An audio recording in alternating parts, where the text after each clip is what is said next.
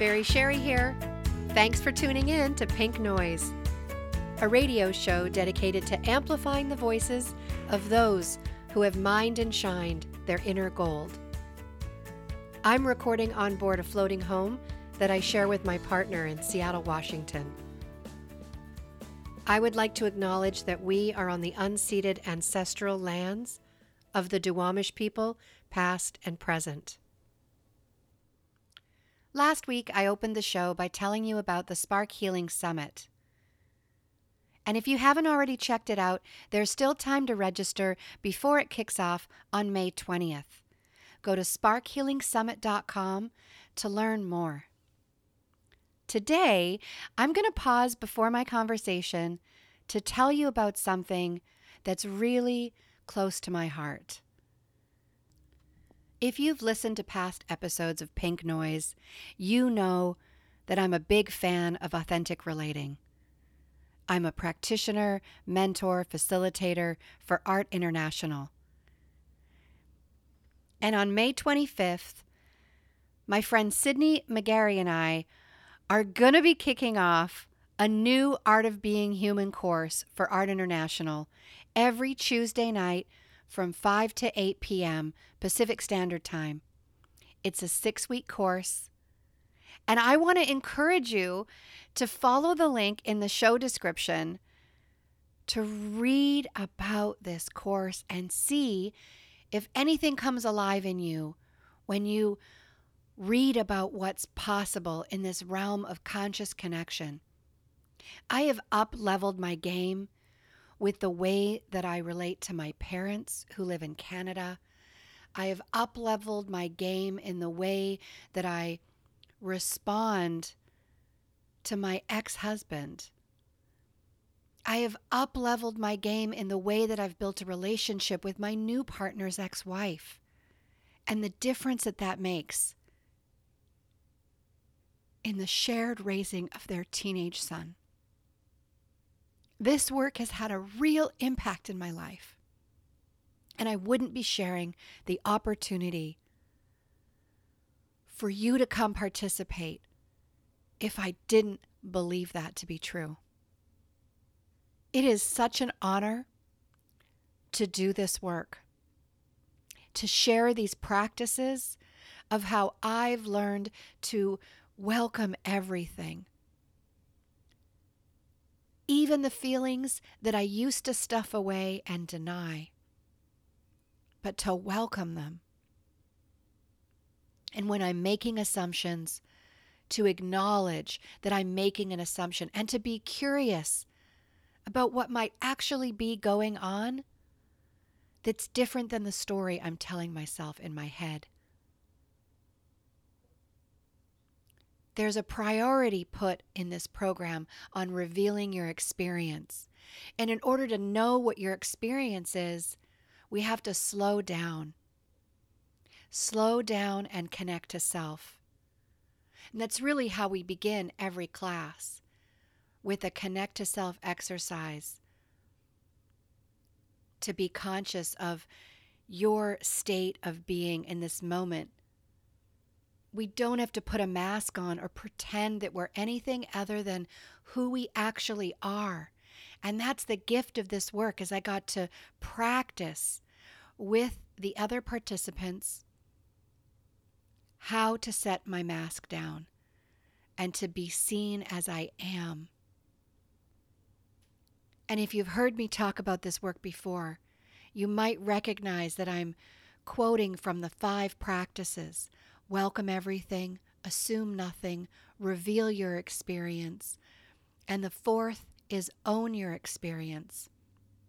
And this is about accountability and not projecting how you feel onto other people, but it's owning what's true for you. And there's exercises that we play in this course that allow you to see how it's modeled and ways in which you might not be owning your experience. I found that to be true.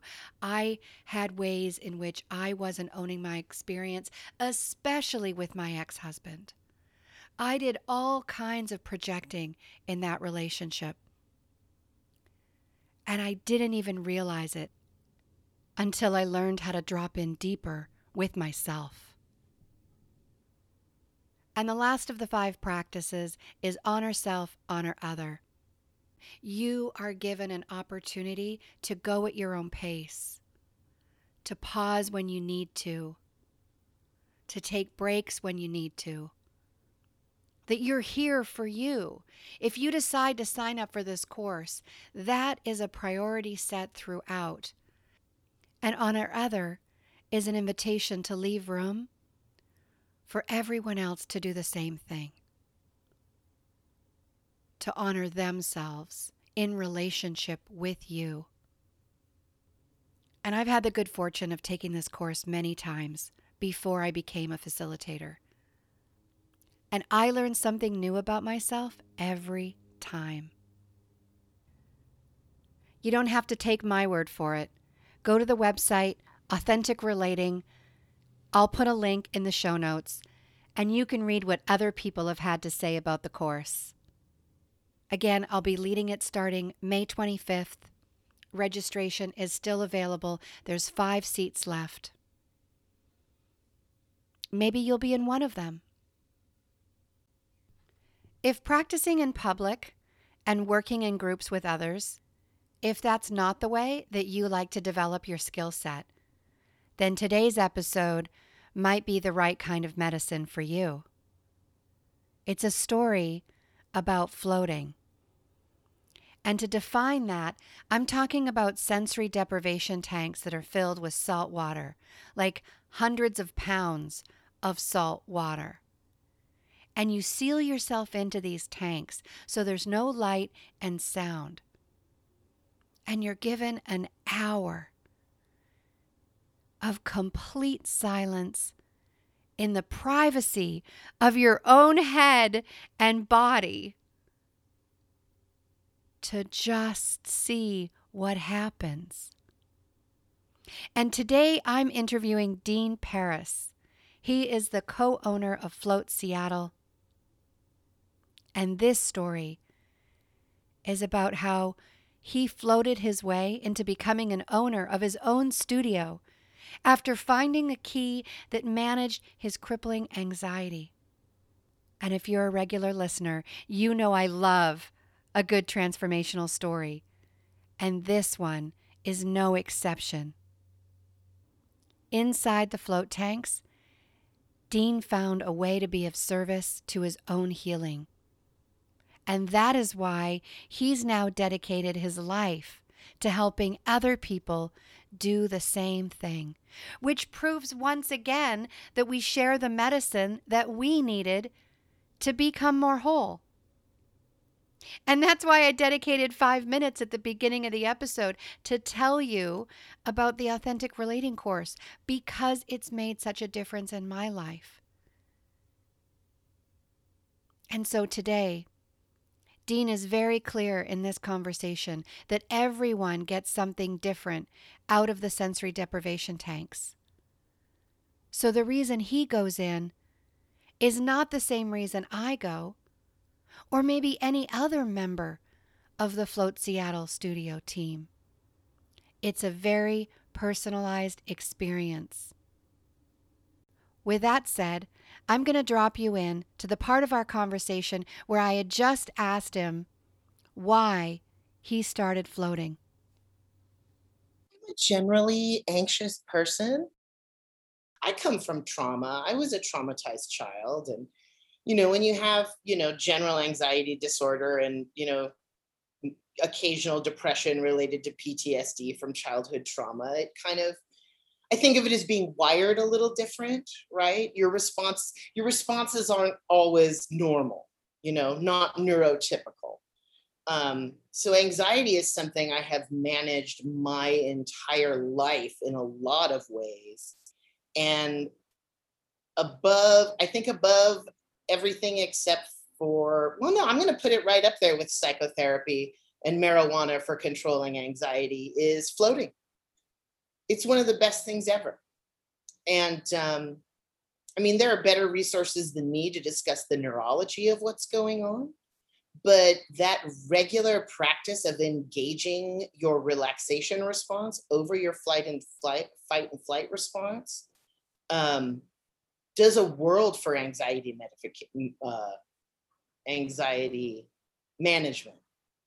Because it's not that I'm not an anxious person anymore, but because I've been floating for multiple years on the regular, I can get through my anxiety a lot better. It's for lack of a better word, it's managed, right? It's like I actually catch myself stepping back, and it's like I can feel the anxiety brain engaging, and those gears start spinning because it's just something that happens. But then myself is able to like step back from that and be like, okay, that's your anxiety and it's just reacting. And let's look at the situation and, you know, what actually has to be done, you know, logically, and move through it from that place. So, you know, I go from something that would be giving me a panic attack and having me pulling my hair out to kind of stepping back with my hands on my hips, taking a couple deep breaths and managing the situation. So if I'm hearing you right, floating Mm-hmm. regularly has given you access to learn how to slow down. Yeah. Oh, completely. Yeah. To relax on a level that I maybe had not even been allowed to relax before. Not You know? allowed. Yeah. In that way that I hear you say it, it sounds like nervous system training. It is completely nervous system training. Yeah, that's in a nutshell, that's essentially what you're doing in there on a very base physical level, right? Because you're disengaging that limbic system and engaging the paralimbic system. And you know, your cortisol levels drop and your muscles relax and all the other stuff. And it's definitely like meditation is nervous system training, right? But there's whereas I feel like meditation is a very kind of an intellectual, mental exercise. What's happening in the float tank, in addition to all the mental meditation aspects, is that deep physical response, that letting go at a really core visceral level. Like, 10,000 years ago, this was the shamans going down to the cave for a couple days because everyone was driving them crazy. Right? I'm going to go down where it's dark and warm and quiet. Leave me alone. I'm going to take my plant medicine and go hide in a cave. Yep. I'm going to go down to the cave for a couple days. When I come out, everything's going to be fine. For sure. But, in 2021, we jump into float tanks instead. Why do you think it's important for someone to have multiple float experiences at the beginning before they judge whether or not it's for them? That's a really good question. I think in a big part, it's because of the cumulative effect of the practice. It's like you can try it once and you might get something out of it. The first one is, I like to think of it as 75% learning curve because it's a new environment, it's a new sensation. A lot of people maybe have not even tried meditation before. So the idea of just being alone in the quiet with their head for an hour is a novel concept. But there is definitely, there's a cumulative effect that happens. So it's like you have that first float and you relax, and then it kind of sticks with you for a couple days, that deep relaxation and just calm abidance that comes from it. And then the second one, that the effects last a little longer. And then the third one, it lasts even longer. So I think the 1, 2, 3 is a good model because it's like you get that full effect. You realize, it takes time to trust the water. We're mammals. So you put us in water and we're instinctively kind of like, oh, I got to keep my head out of the water. I got to do this. I got to do that. Just being able to relax more and more and more and learn to trust the water and trust the environment to the point where you can just completely let go has both, a very deep physical and mental effect on people. And it sticks around. You know, if you're in there once a week, you know, you never really drop out of that relaxation circuit, you know. For me, it was kind of I don't know, my body seemed to respond to like a 2-week thing. Like 2 weeks is the most I can push it, right? 2 weeks and I'm cussing at people in traffic again.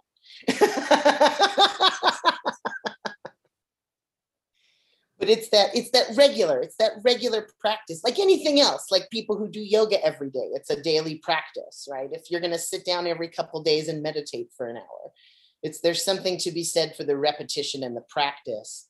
And floating specifically, there's that cumulative physical and mental effect. Something I'm really digging about what you said that I had never thought of when I described floating to people is the time it takes to trust the water. Yeah. Yeah. It's like a learned thing, right? That's what I always tell people. It's you know, it's like, oh, what if I fall asleep? It's like, dude, if you fall asleep and go completely limp, you're going to be so buoyant that your face is still going to be poking out of the water. You know, your face, your knees, a little bit of belly if you got it. You know, there's never any danger, right? Because you're so buoyant. So I like falling asleep in the float tank because I feel like I relax even more than when I'm consciously floating. It's almost to the point where it's like you fall asleep and you wake up and it's like you're just, there's that one point in the middle of your chest that's kind of like, I describe it as a string, right? So there's that string where everything's kind of held up and then the rest of you is just limp and hanging. Do you know what happened to me? I've been floating for 6 years and I fell asleep last week for the first time. What? Oh, what? You're blowing my mind. 6 years in and you fell asleep for the first time. Wow. Now, I travel, I call it my space pod. Sure. You know, to many of my friends. And here on the show, I say, oh, I was in my space pod again and I had this experience. So I absolutely travel, right? Oh, okay. But to fall asleep, like I leave my body and I have, you know, this incredible access to my subconscious and to source. Right. But to actually fall asleep had never happened. And I woke up quite startled. See, now we're touching on like how many different modalities you can find in a float tank. Like one of my favorite things about floating is that it's like everyone seems to get something different from it, but everyone seems to get exactly what they need. So like what you're describing is you're doing more what I would call shamanic work in there, right? You're traveling. You're traveling without moving, right? Mm-hmm. You're exploring the subconscious. You're exploring the dream realms. You're doing all that stuff. And then another side of it is a physical modality where it's like, I'm exhausted and all my muscles hurt. And all I want right now is to float in a warm tank of salt water and take a nap. You know, and it's like both are valid. Those are kind of the two spiritual and physical extremes, right? And then everything in between, right? Some people go in there and it's amazing working at a float studio because it really like, I'm so glad I took psychology, even though I didn't end up becoming a full-blown therapist, just because working with humans has affected every job I've ever had. And working in a float studio, you know, you have people managing chronic pain, right? So they're coming in, you know, my favorite are the little old ladies with rheumatoid, right? And they come in all kind of crunched up and limpy, and you give them an hour or 2 hours in a tank and they're dancing out of there like Disney princesses, right? You know, arms above the head, birds singing around them. And then you have, you know, people who are going in there and they're doing like deep psychological integrative work, you know. I've had grown ass men come out of a float tank just shook to their core. And, you know, it's important. You want to hold space for them. And I always kind of do a gestalt thing. And I've had grown men come out of cathartic experiences in float tanks and they start talking about it and they're just like, I'm way too hard on myself. And why am I angry at myself all the time? And I realized I hate my father and I think that that's okay. And, and it's like, then, I've literally had guys like start crying after experiences like this. We just kind of, it's like, yes, that's totally valid. And yes, I'm so glad, you're there. And do you want a hug? So it's you got that full spectrum of human experience, and it's just a tank of salt water. It's all you're doing is tricking your brain into doing something it already knows how to do, right? It's amazing. I was listening to a TED Radio Hour this past week on a road trip with my partner and his son, and the TED Radio Hour was about water. And there was a heavy emphasis on access to clean water and the inequality in our country and in our world around access to clean water. There was an Indigenous woman as one of the speakers who was talking about the water being life and in the womb surrounded by water, and that it is she said her people see it as their job to protect the water. The water is life energy, is life source. And I really appreciated being reminded of their relationship to water and their stories about water, and how much more healing would happen in our country if more people listened to what the Indigenous folk know. 100%. They should be leading us. Absolutely. We have a Native American Secretary of the Interior. That's a really good first step. I follow a lot of Indigenous artists, and one of them's a comic artist on Instagram. And he posted this little comic, and it was like the two old natives at the bar, right? And the one of them's like, and now they're saying everything's connected and we're all intertwined and this and that, talking about, bigger systems theory and stuff like that. And the other one kind of is raising his beer and he goes, oh, it's amazing. I wonder what they'll, in quotation marks, discover next. I want to go back to the power of water and this idea of the womb. You talked about the modalities, the ways that people can use the float tanks in service of their healing, their body, their mental and their physical and their spiritual sense. Absolutely. Right. It really covers that gamut. And there is something so nurturing about being held in this salt water. And one of the ways in which I describe my experience to people is that there's no other way of being in this physical body in the world where you can be held at equilibrium. Yeah. From toe tip to the top of your head, you are in complete alignment. There's no soft bed that you could sit on that wouldn't provide some tension of where there's resistance. You could be on the softest bed in the world and you're still going to be under the effects of gravity. You're in a float tank, you are literally freed from gravity. Yeah. Yeah. I don't know anywhere else inside the atmosphere where you can achieve true weightlessness like that. Yeah. Yeah. Yeah, to me that is definitely one of the marvels.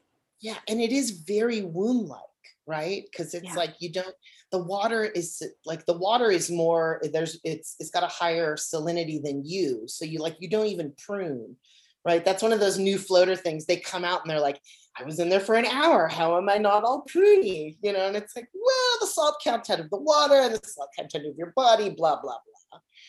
But it's, it is like that. And the water has a texture, right? It has almost a silkiness to it. And it's like you said, that complete support, that return. It's I feel like it's a return to the womb. In a lot of ways. In that sense, it's like, what I mean is like, it's like a reset button, right? It's like, go in there with your worst day and all your worries and all your troubles and give it an hour. And I'll bet you dollars to donuts when you come out, you've hit the reset button and you're feeling a lot better about everything. And something I really want to say about Mhm. your company, because I'll probably be saying it in the intro, but you are, in fact, Dean, the co-owner of Float Seattle. I am. And Float Seattle has 3 locations at Green Lake, Greenwood, and Bellevue, Washington. That is correct. And there is something that I decided is true at the very beginning of my relationship with Float Seattle. And it was right when Sean McCormick, the original owner, was moving on from that position, and that you and Andrew decided to be an employee-owned company and take it over from him. And because you were already employees and floaters yourselves, I was a member. I wasn't even an employee. Yeah. So Andrew was the general manager, and I left the Port of Seattle after 13 years, but I had been a member for the last 2. And basically the joke in the float tank industry is like, once you're in a float tank thinking about running a float studio, you should just do it because you're already there, right? They're like, you're already there, just go out there and actualize it. So I was talking to them about being their first franchise, and that's when McCormick decided to sell. And Andrew Lopnow brought me in as his business partner rather than as a franchisee. So, and the rest is history. Indeed. What I wanted to express to you and actually to my listeners is that I don't believe that all float tank companies are the same. There's a reason why I hold this belief that I'm such a fan of your company. And it's because I connect intentionality of why you exist is to truly serve the health and wellness of other humans. And because I believe that there is loving intention in the water. And when I believe that, I believe that I'm floating in that love. And that I could go to another company that has a float tank, and maybe they're in the float tank business because they think it's a trend and that they're going to make money. Well, I'll bet you anything, the same loving intentions is not in that water. Right. Love is the secret ingredient, right?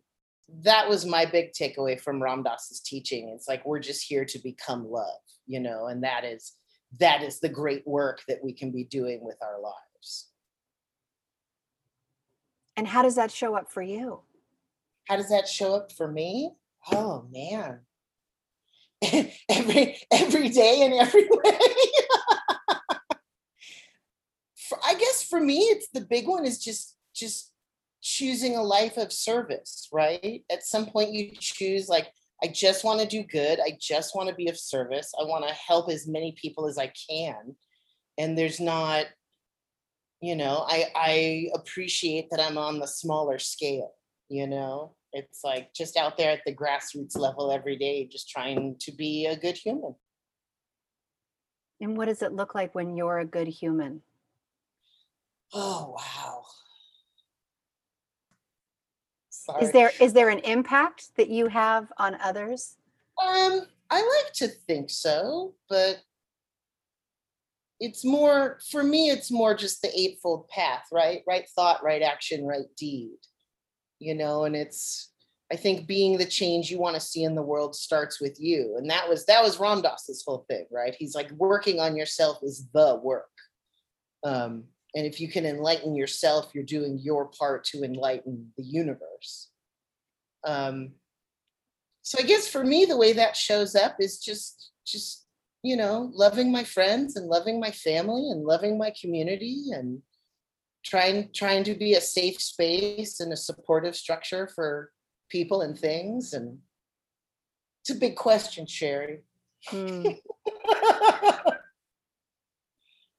In that list, I was waiting for you to say, and love myself. Oh, well, it all starts there, doesn't it? I mean, loving yourself is the first step in loving the world. Amen, brother. How does it show up for you? Well, I keep finding that all roads do lead back to the importance of loving yourself. And Mhm. one of the things I'm battling right now is how loud the inner critic can be. Oh, yeah. I'm trying to breed awareness into the Mm, tone and texture of my critic and bring it into the light and say, yeah. "Oh, I see you." And I can decide from that viewpoint if it serves me or not to like set it down and tell it to fuck off or go, "All Or right." integrate. Yeah. Mhm. Something I wrote yesterday in my journal about it was it doesn't get to drive an autopilot and unconsciously corrupt my path.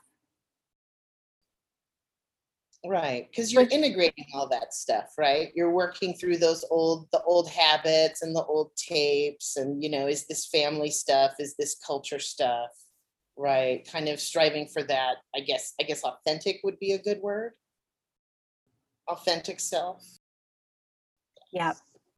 So where's that switch get flipped from being raised to think to think well of yourself or to be conceited is bad and shameful. Right. And yet somewhere in my early 20s, I had to stand and be confident and believe in myself and have Right. faith that I have something to offer. Who models that for you as you go from being a youth That's to being an adult? wow. That's in our culture. Wow. Probably no one. That's like the razor's edge of self-esteem, right?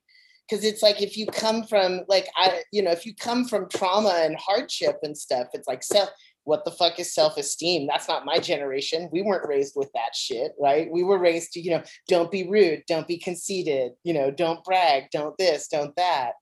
And then it's like, you're right. It's like where is the tipping point on that, where it's like believing in yourself and having that self-worth and the self-esteem without tipping into the conceited ass edge of the pool. With Float Seattle specifically, like Andrew and I both very sincerely want to live lives of service. And floating is something that in all our seeking, floating is something we found that works, and it works pretty much everywhere, right? So it's really easy to get behind that. And it's just fun. And I mean, in the God's honest truth, I mean, if you like floating, run a float center because you float for free. You get to float all that you want. I can sneak in at 1 a.m. and float if I want to. I got the keys. What's the longest you've ever floated for? Oh, I think my longest is 3.5, 3:45. Yeah. I think the secret to taking longer floats is napping. So basically, like for me, a 3-hour float is like there's like 45 minutes or an hour of like body relaxation. You're going through you're scanning your muscles, you're telling everything to relax, you're letting everything chill out. Then I'd fall asleep for about an hour. And then it's not really like a waking up, it's more of just like a surfacing, right? Because it's like you don't feel yourself fall asleep as much. You sink into that deep theta, which can then become sleep. But I'd surface out of that, and that's when it was like things would get a little weird.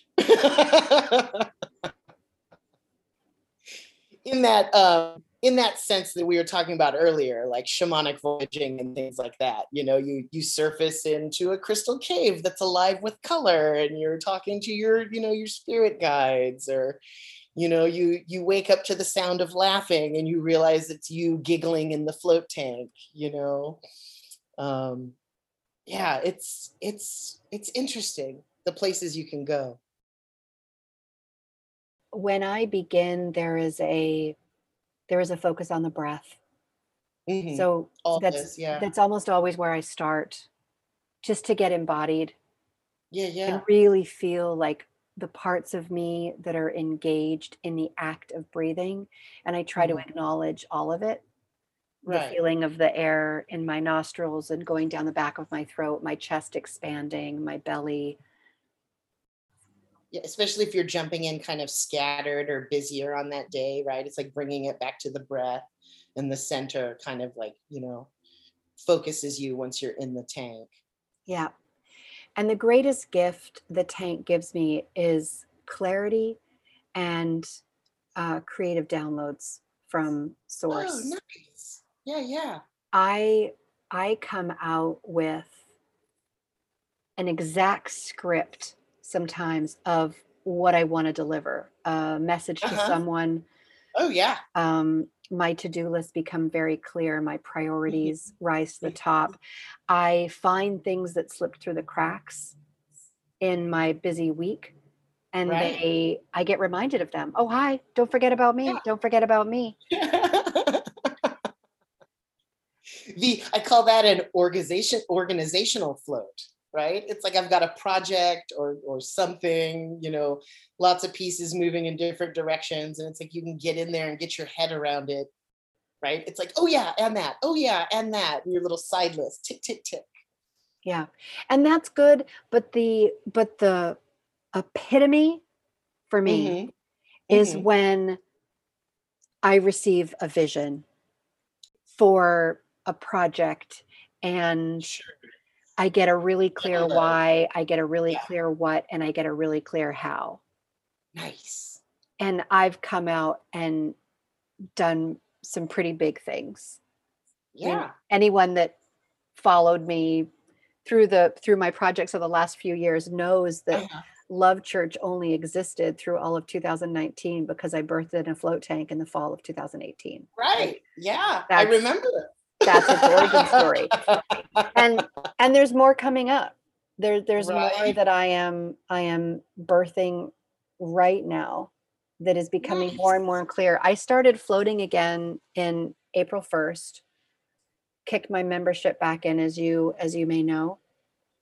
And it's been twice a week. It's good. It is. It Yeah. is. And I had a lot of guilt around What? the money. What Oh I did. yeah. I really had to battle Yeah, and it's so the funny. financial. We struggle so much with like making it affordable for the biggest demographic of people. Because I mean, it's the lights are always on, the pumps are always running, we always are adding more salt. We want to pay our staff a livable wage. We want them to have health insurance. Um, but it's like we are cognizant of that fact as a company. It's like some people it's chump change, and they don't even think about it, and for other people it's the struggle is real, right? It's like you have to figure out. I was like that when I was a member. I was like, okay, I've decided this is something I need in my life, and let me sit down and look at my monthly budget and carve out $100 that I can put towards float every month, you know Yeah, because it's once you decide it's a necessity, then you have to make the space for it, right? that's exactly it.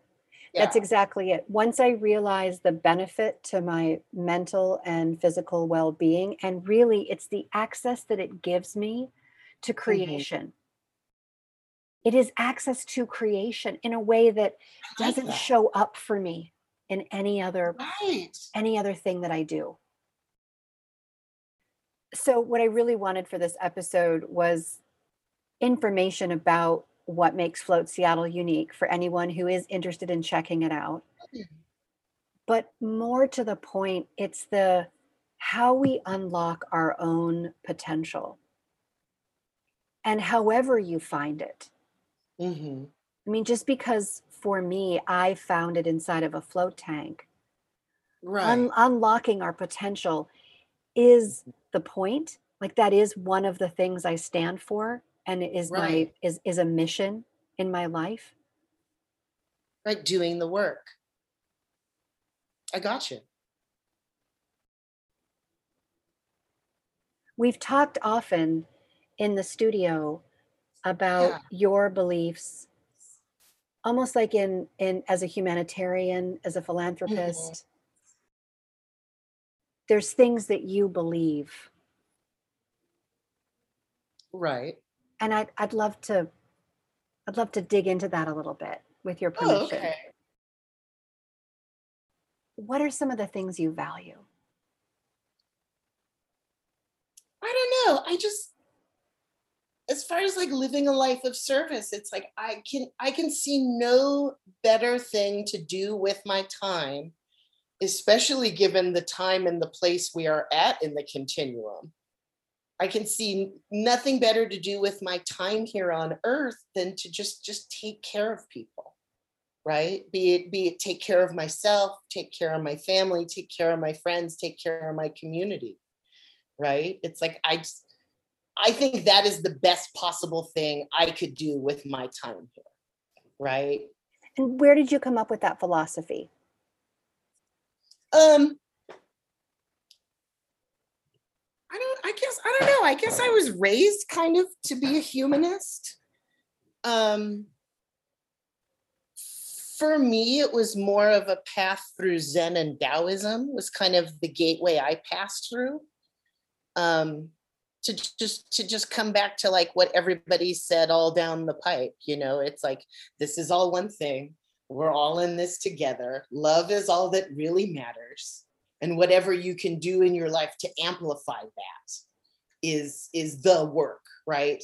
By working on yourself, resolving your own stuff, making yourself a better human, you do the work to enlighten humanity as a whole, which sometimes feels like not enough people are doing that work. um, yeah, does that make sense? It does. And I'm wondering, Yeah. because you've figured that out, or because you believe that, Mm-hmm. and if someone listening to this thinks, I want more of what Dean's got, Mm-hmm. that sounds really good to me, to focus on the importance of, love is always the answer. Right. What are some inroads that a person could take to foster and nurture more love for themselves, more love for their family, more love for their community? You know, ultimately for the individual, it's everybody's going to have something different. Like for somebody it might be, adopting a rescue dog. For somebody it might be fostering a child. For somebody it might be, finally going to therapy to deal with the trauma they've been avoiding their whole lives. It's I think you have to find that self-love first, which is the struggle we all have to get through. And then it's just a matter, I think, of following, to be kind of cliche about it, following your bliss and finding where the universe wants you to be, which is going to be something different for everyone. So again, I guess I can loop it back to float tanks, right? Because it works and it's going to give you whatever you need out of it. So it's wherever you're coming from and whatever you need in life. Floating is probably a really good place to start. I am definitely a true believer in that. Because like you said, right, you're gonna get your download. You're gonna get the message you're supposed to receive. Right. So rather than me being like, read this guy, go see this, do this work, see this movie, um, just try to shut up and get out of your own way. Right. I love that. Shut up Yeah. and get out of your own way. Shut up and get out of your own way. I find the big trick to a lot of things in life is literally just getting out of your own way.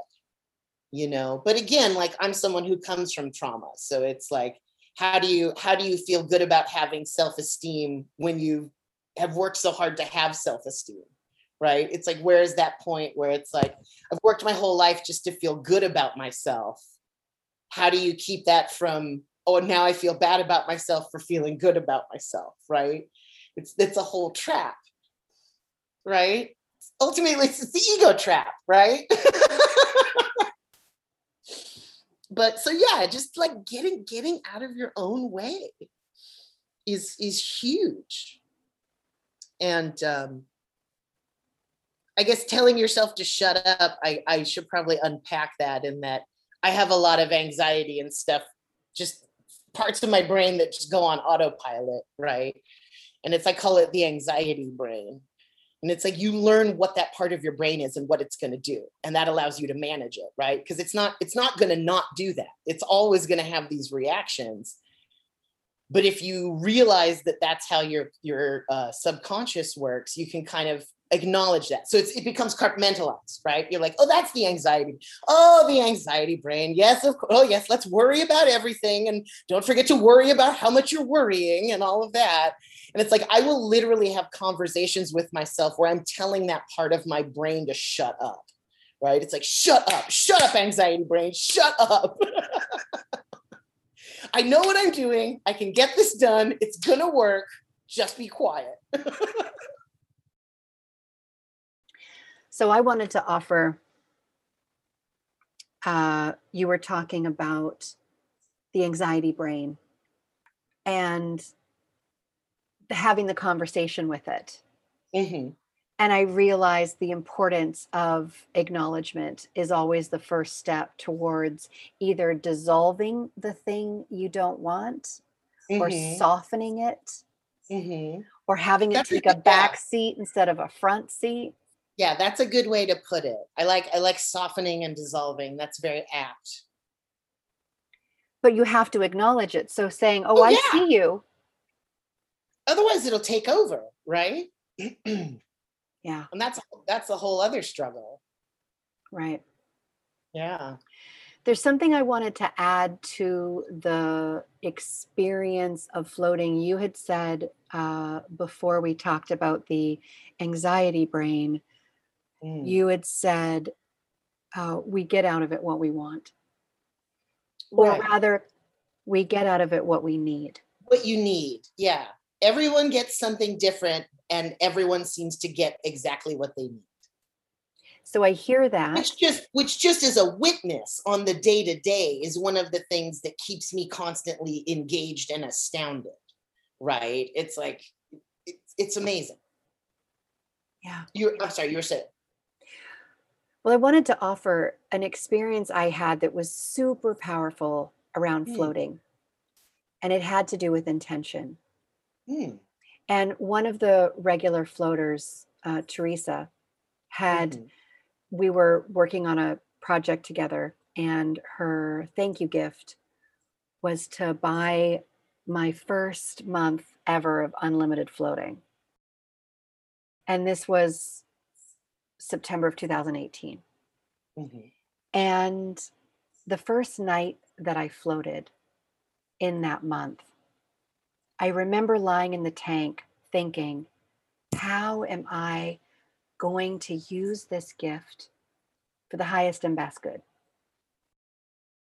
And it occurred to me that I wanted to set an intention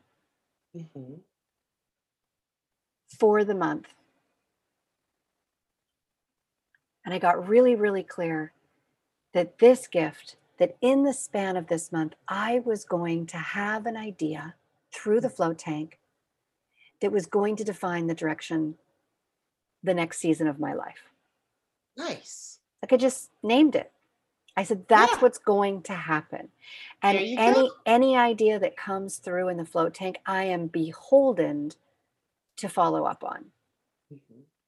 Like it is my duty to listen to the messages that I get from the float. And so I had to start acting on it.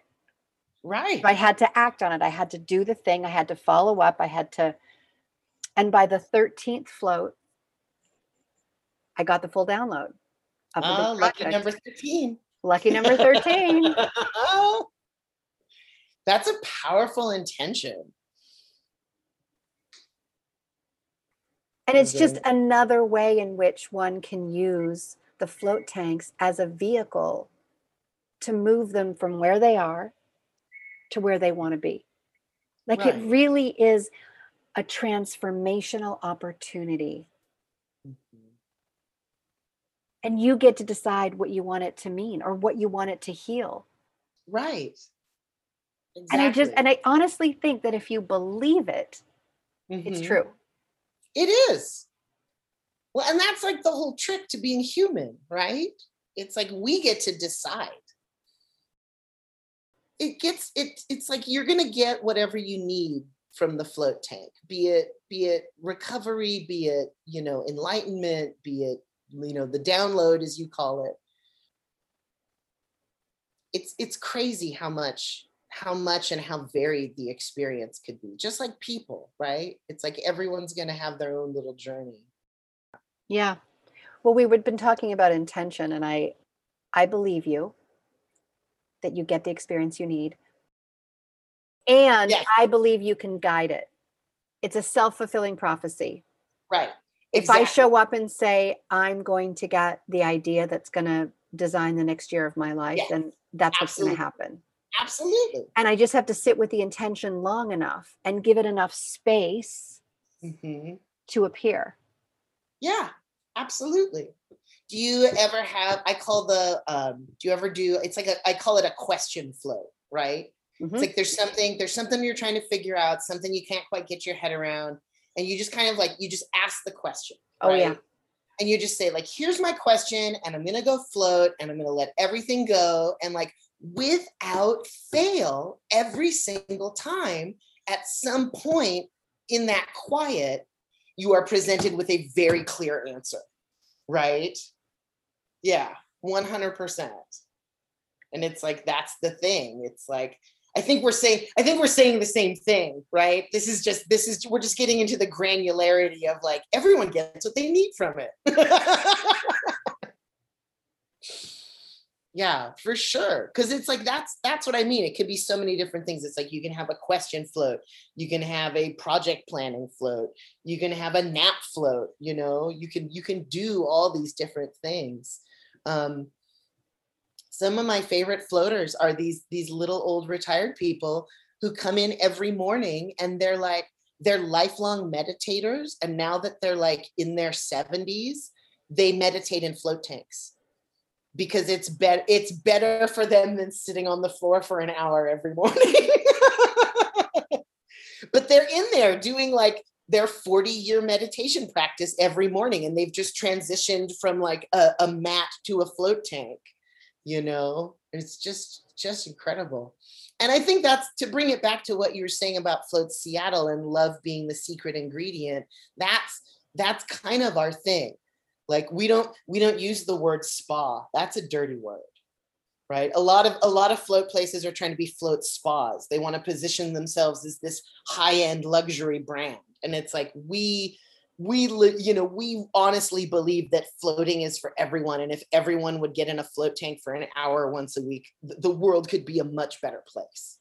Because we've all, every single person in the company has had their lives changed by floating in some kind of profound way. And for everyone, it's a little different, but it's something happened in their lives that floating became the answer, or the portal, to their own truth. So it's, to not sound kind of kooky, I mean, we are true believers, and we believe in this thing we're doing, and we believe in helping and being a service to our community. My tagline is, people ask me what I do, and I tell them I'm a purveyor of chill and a facilitator of healing. And what better use of my time could I have, right? Because that's the thing. It's like, you don't go into the float industry to become wealthy. This is not, our margins are very small. We're not in this to get rich. I guess they call it a lifestyle business, because it's like, you're not going to become crazy wealthy, but if you can live a comfortable and moderate lifestyle and feel really, really, really good about what you're doing at the end of the day, right? Which is huge for me, because I've been in customer service all along. I started out as a chef, and then I was in nonprofit. I did science education at the Pacific Science Center. There was always some sort of customer service aspect to what I was doing. And I eventually reached a place in my 40s where I was like, I'm getting pretty good at what I do, and maybe I should be doing something for myself and my community rather than for organization X, Y, or Z's bottom line, right? Because at the end of the day, it's like, okay, yeah, I'm making a good wage, I've got benefits, I have a mortgage now, but I don't feel good about what I'm doing in the larger scheme of things. Yeah, right? Similar stories. That's Yeah. that's why I left my career. And I'm glad that you brought it back to the level of service and the smaller margins, because I did Yeah. bring up the guilt around the Oh, membership fee. yeah, And yeah. and what I didn't close the loop on is that I in the meditations, in the float tank, so made peace. I have so made peace with it, because I see that it's just the energetic exchange of Right. moving the money to Right. an independent business that Because impacts. ultimately money's just energy, right? Yeah.